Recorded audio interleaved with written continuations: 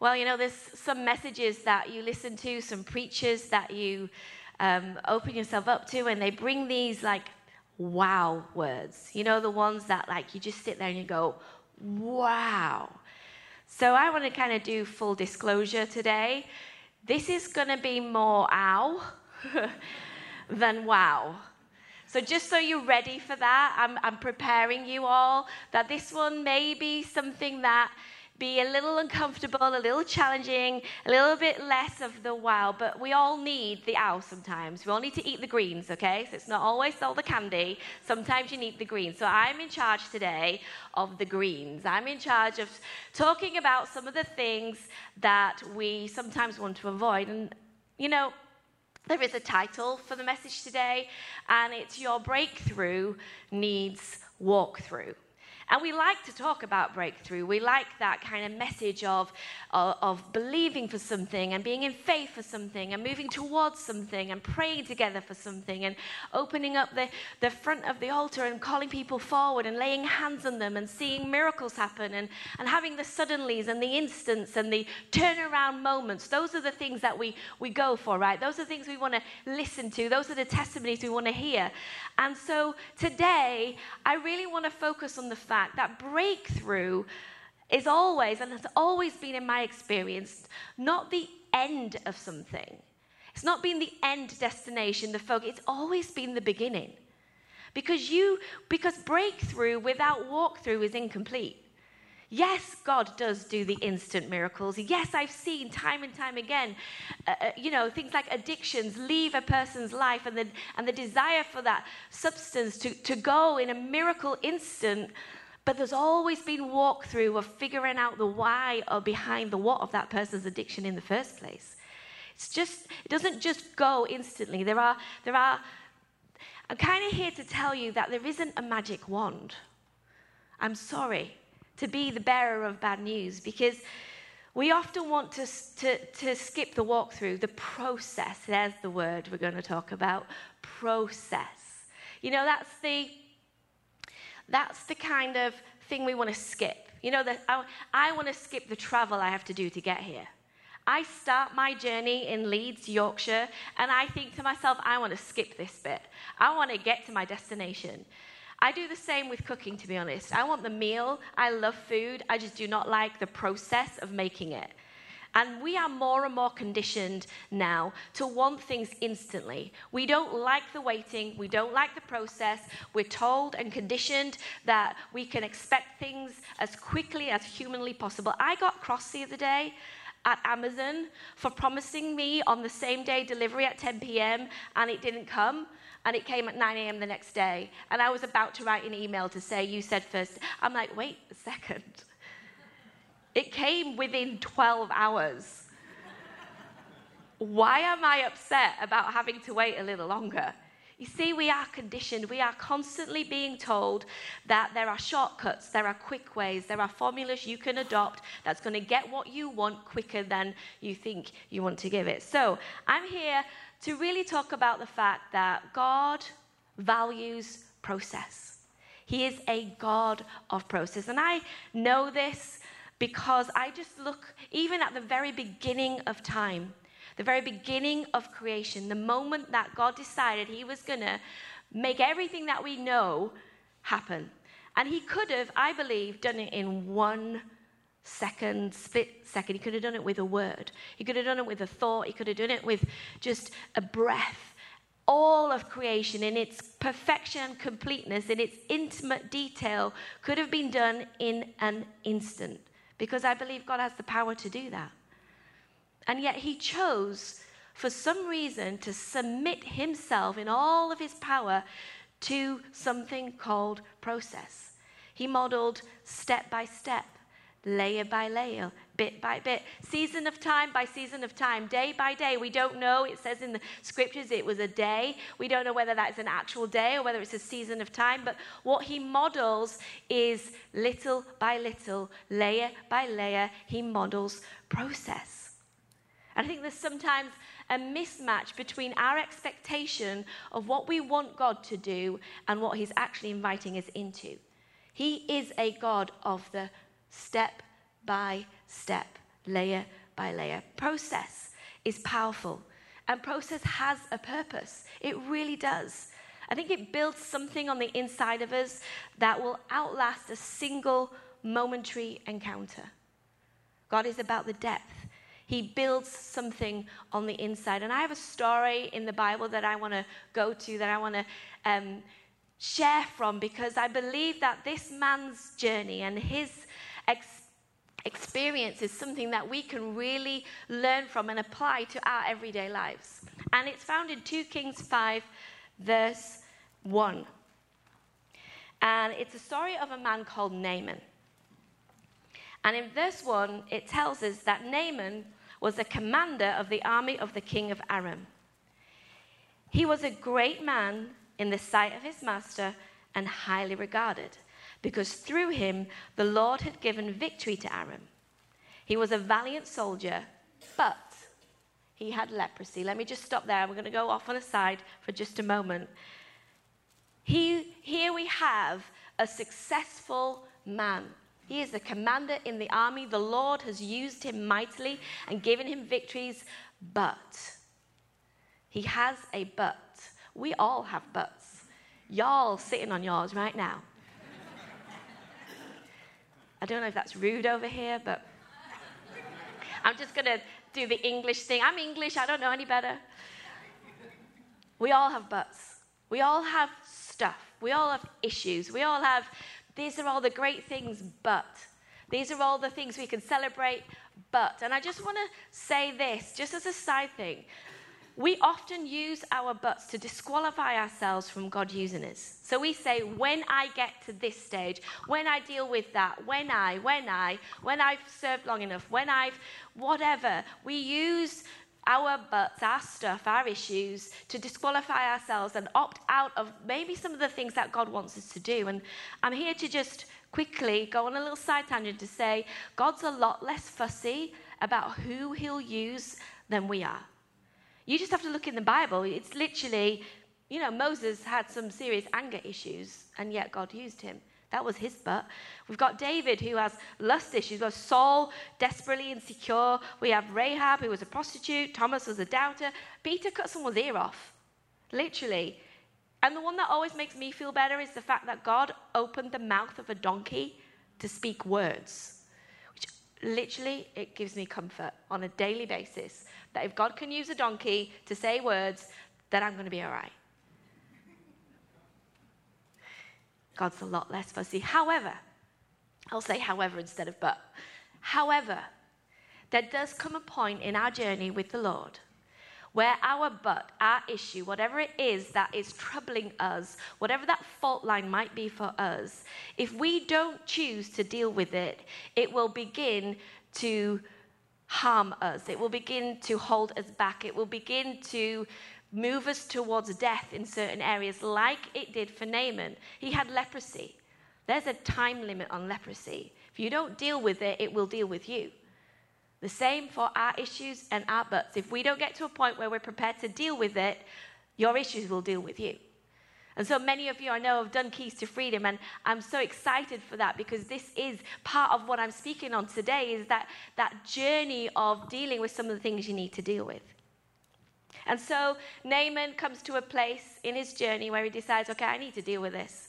And he hears of a man of God who could maybe help him. And we read in 2 Kings 5, verse 9 to 12, that Naaman went with his horses and chariots and stopped at the door of Elisha's house. Elisha sent a messenger to say to him, go, wash yourself 7 times in the Jordan, and your flesh will be restored, and you will be cleansed. But Naaman went away angry and said, I thought that he would surely come out to me and stand and call on the name of the Lord his God, wave his hand over the spot and cure me of my leprosy. Are not Abana and Pharpar, the rivers of Damascus, better than all the waters of Israel? Couldn't I wash in them and be cleansed? So he turned and went off in a rage.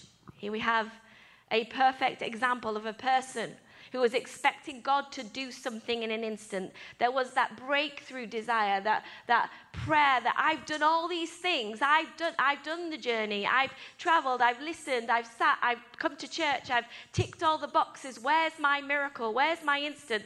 Where's the hand that waves over the whatever it is I need to deal with and takes it away in an instant? And so he was angry, and he was almost about to walk away. And I think there's so many times in our life where we are so disappointed that it's not working out the way we thought it was going to. And so, because we expect to be passive recipients of God's power, meaning we sit and we think God is going to cleanse my mind. God is going to do this. God is going to do it all. And we don't realize that so often, instead of being this passive recipient of God's power, God in fact is reaching out his hand and inviting us into a powerful process. That's what he did with Naaman. Instead of the hand wave over the spot, it was, in fact, instead, can you go and do this process? Can you go and submit yourself to something called process? You know, the fact is sometimes we have a larger part to play in our own breakthrough than we want to accept. To be honest with you, I don't blame Naaman. I have seen the River Jordan with my own eyes. It is not nice. This is dark brown water. It has got things floating on it that I didn't want to get close enough to see what it was. There's flies everywhere. It smells. It's like, that does not make sense. I get his response. He's like, I've seen that river. How can that river make me clean? It doesn't make sense. And so often when God invites us into a process, we have the same dialogue with him. That doesn't make sense, Lord. I just want the instant. No, it doesn't even. Forgiveness is a dirty river. How can forgiveness that feels so wrong, that feels like you're letting people off, that feels like it's unjust, that feels like it shouldn't be the thing that actually sets you free? It doesn't make sense. And yet God invites us in to a river called forgiveness because he knows that's what's going to set us free. It's going to cleanse us. And yet we say, well, I want to go to the prayer line and somebody do this and all the hurt and pain and things disappear. And God says, no, you need to enter into a river called forgiveness. And I know it looks dirty and I know it doesn't make any sense, but something's going to happen when you submit yourself to the wisdom of God's process. Surrender. How can surrender? That feels like it's your protection. I'm going to stay on my feet. I'm going to stay. How can surrender? That feels like weakness. When you bring it into the dirty river, it turns to strength. That vulnerability, God turns it in that river. Suddenly, the thing that that surrender becomes a beautiful way to receive the strength of God. Doesn't make sense. How can worship, when you least feel like it, when you feel like you have nothing to worship about, and God says, get into a river called worship. Take your focus off here and focus there. Something happens in the process of submitting to a dirty river that doesn't make sense when God invites you into it.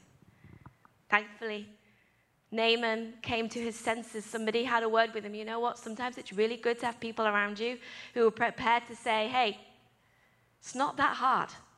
Just do it. And he had someone in his world who said, listen, if he told you to do some big complicated thing, you probably would have considered it. This is actually really simple. Just do it. Oh, I think that might be a famous phrase.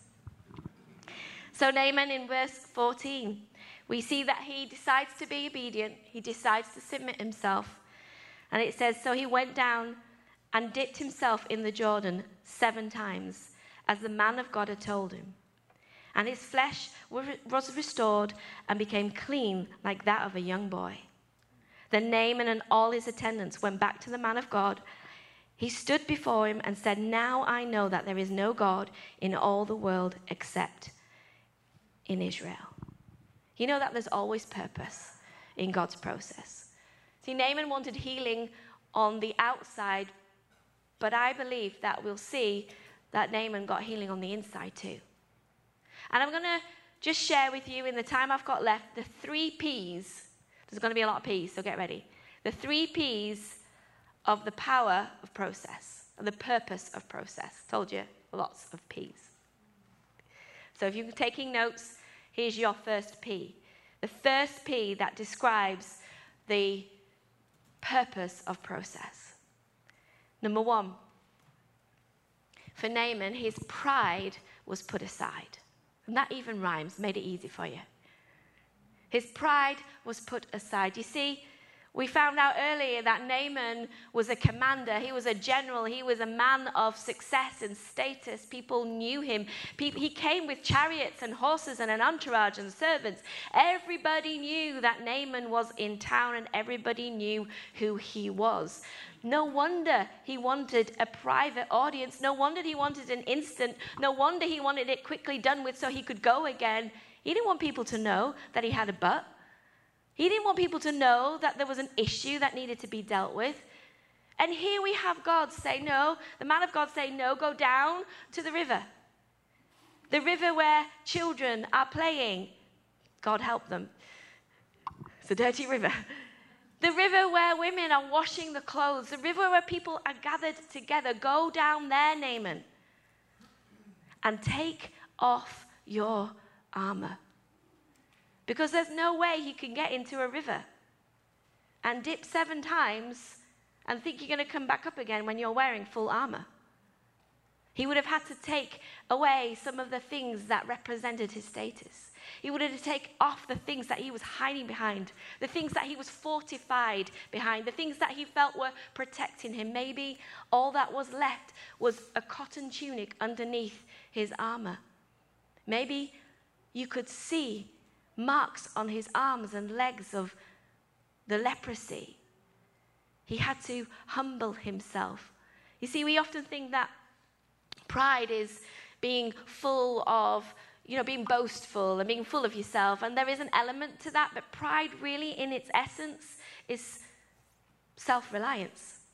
It's, I don't want to show weakness. I don't want to show need. I don't want to show failure. I don't want to show that there might be an area in my life that I need help with. I will fix myself, do it myself. And if I do need help, I'll find the most quiet, most undercover way of getting what little help I am convinced I am prepared to say I might need.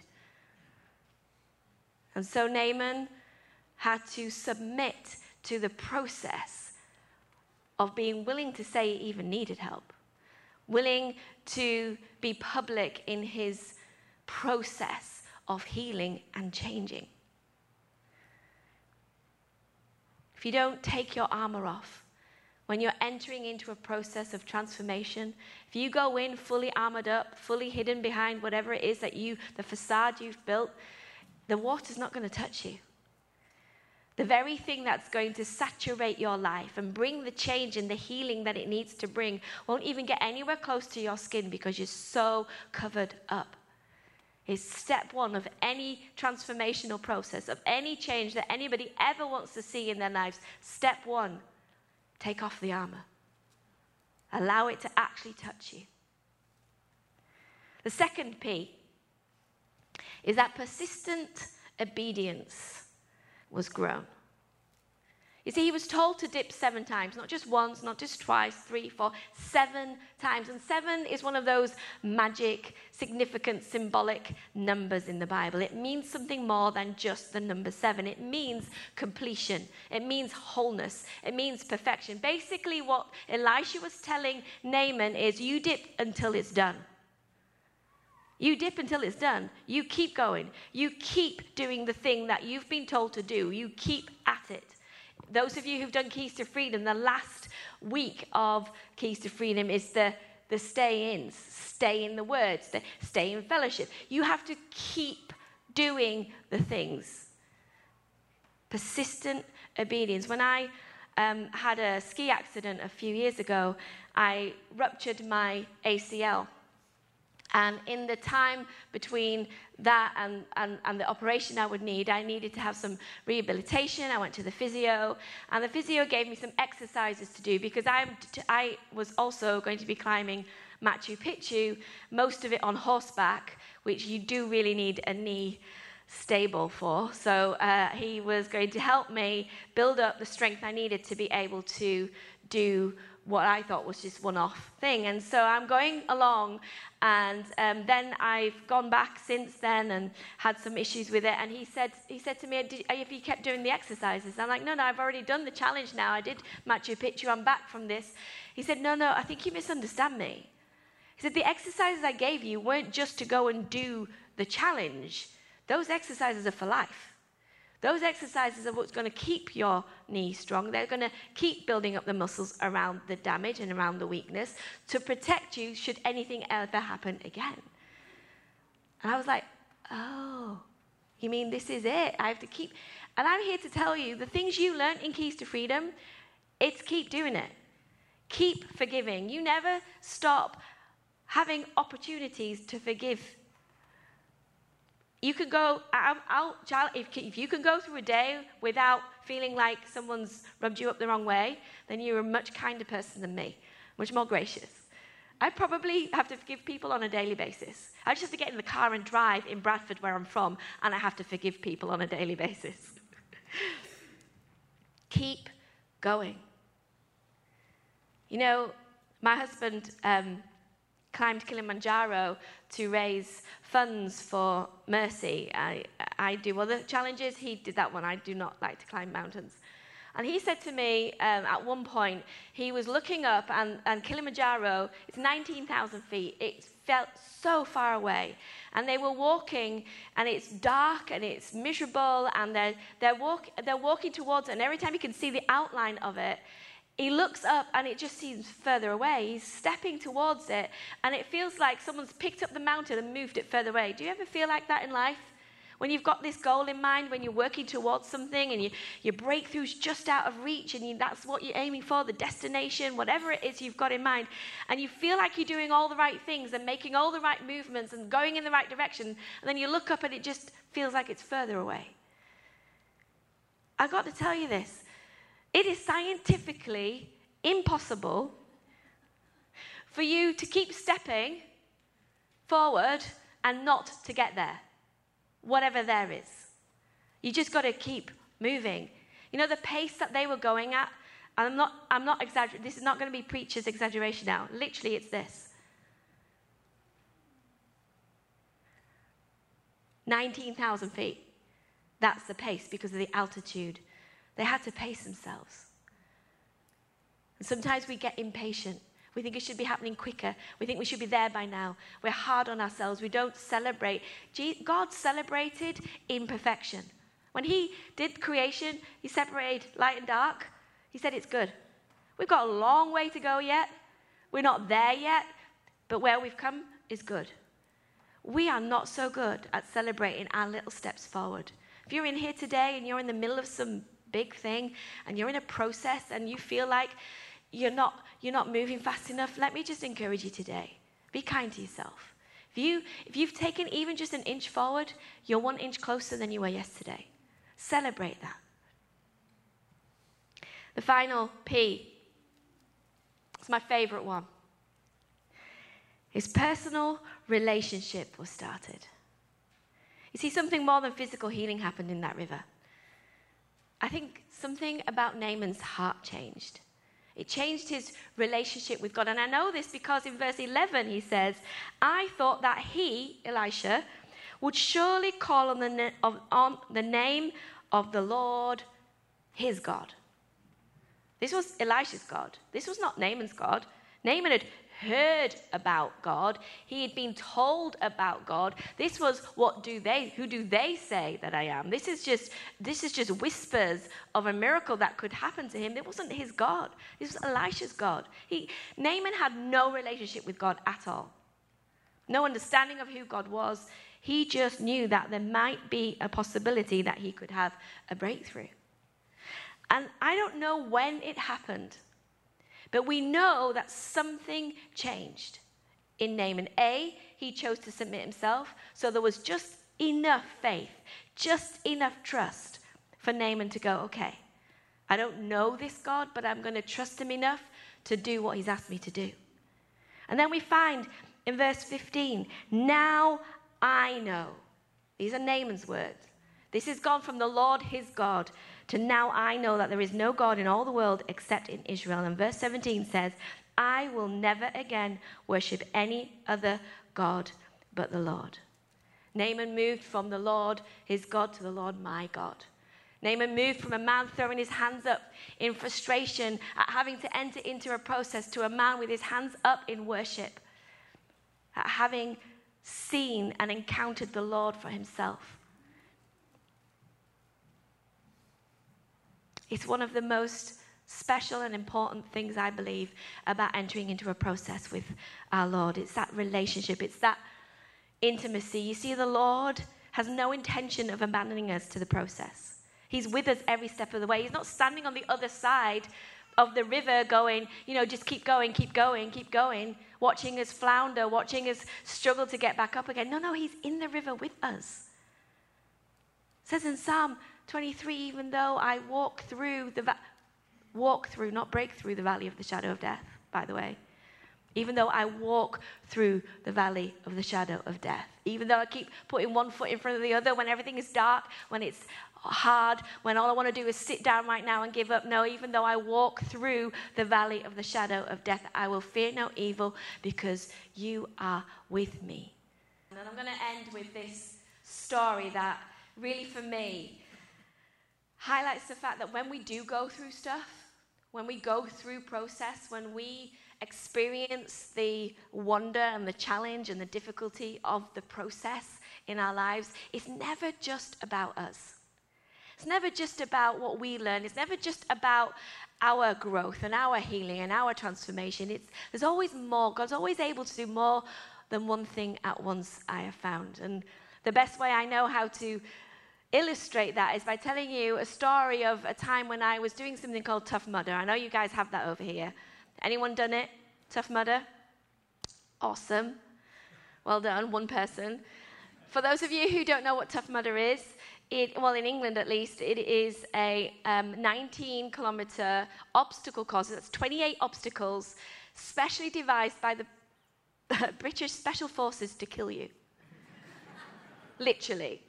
They make you sign lots of things to say that you won't sue them if you die. And again, raising money for Mercy. These are the things you do when you rely on the generosity of givers and you lead a charity. So I was doing Tough Mudder. And as we were all standing together, they kind of let you go in like 1,000 people at once. And the music's blaring and the guy's shouting through the microphone and he's getting us all going. And he says these things. He says, I want you to look to your right and to your left. And so we're all looking to our right and to our left. He says, the people standing next to you are not your competitors. They are your teammates. Every obstacle that you are about to face has been especially designed for you not to be able to get over by yourself. You need the people around you. You need to help through.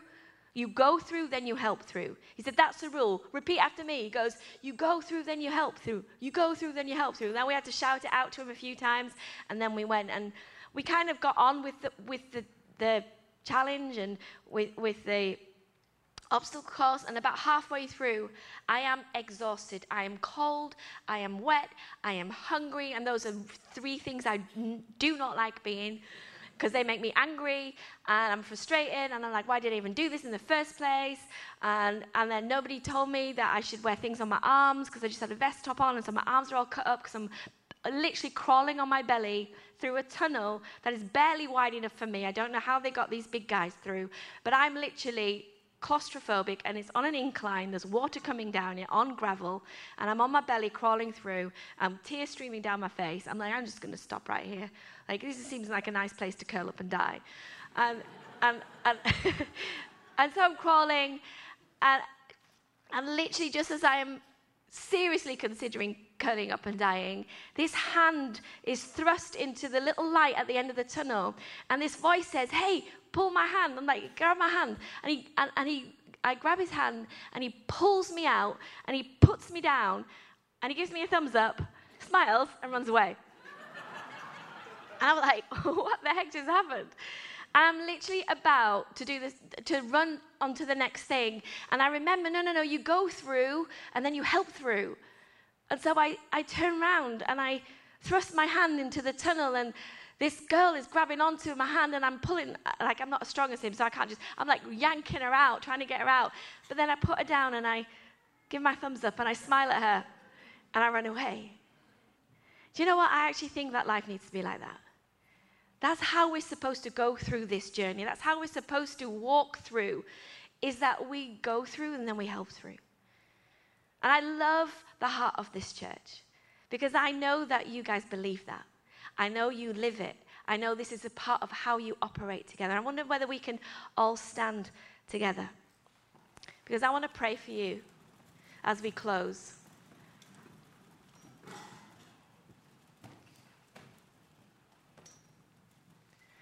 I want to pray specifically encouragement for those of you who right now feel like the journey's really tough. You're walking through the valley of the shadow of death, or you are, like I felt, somewhere in a dark tunnel on an incline with gravel cutting you up, and there's light somewhere ahead, but you think this is a really good place just to curl up right now. I just want to pray for you if you feel like that, because I feel like today God is just whispering encouragement to keep dipping. Keep dipping. Just keep going. It is scientifically impossible for you not to get where you're going if you keep moving forward. You know, you often don't think about sharing something with somebody like a tweet or an email or sending them a sermon or sending them a podcast. You don't often think of that as missions, but it is. It's not that you have to send it to the whole world or post every single thing we do at Clearview on your feed. But if you've heard a sermon or if you've listened to a podcast, think through your life. I mean, God, who needs to hear this? Sometimes it doesn't need to go on your Facebook page. Sometimes it needs to go on your Twitter. But sometimes just a simple text to one person can make all the difference in the world. Is sending them the Word of God in real time. Share it. You'd be surprised how far it goes.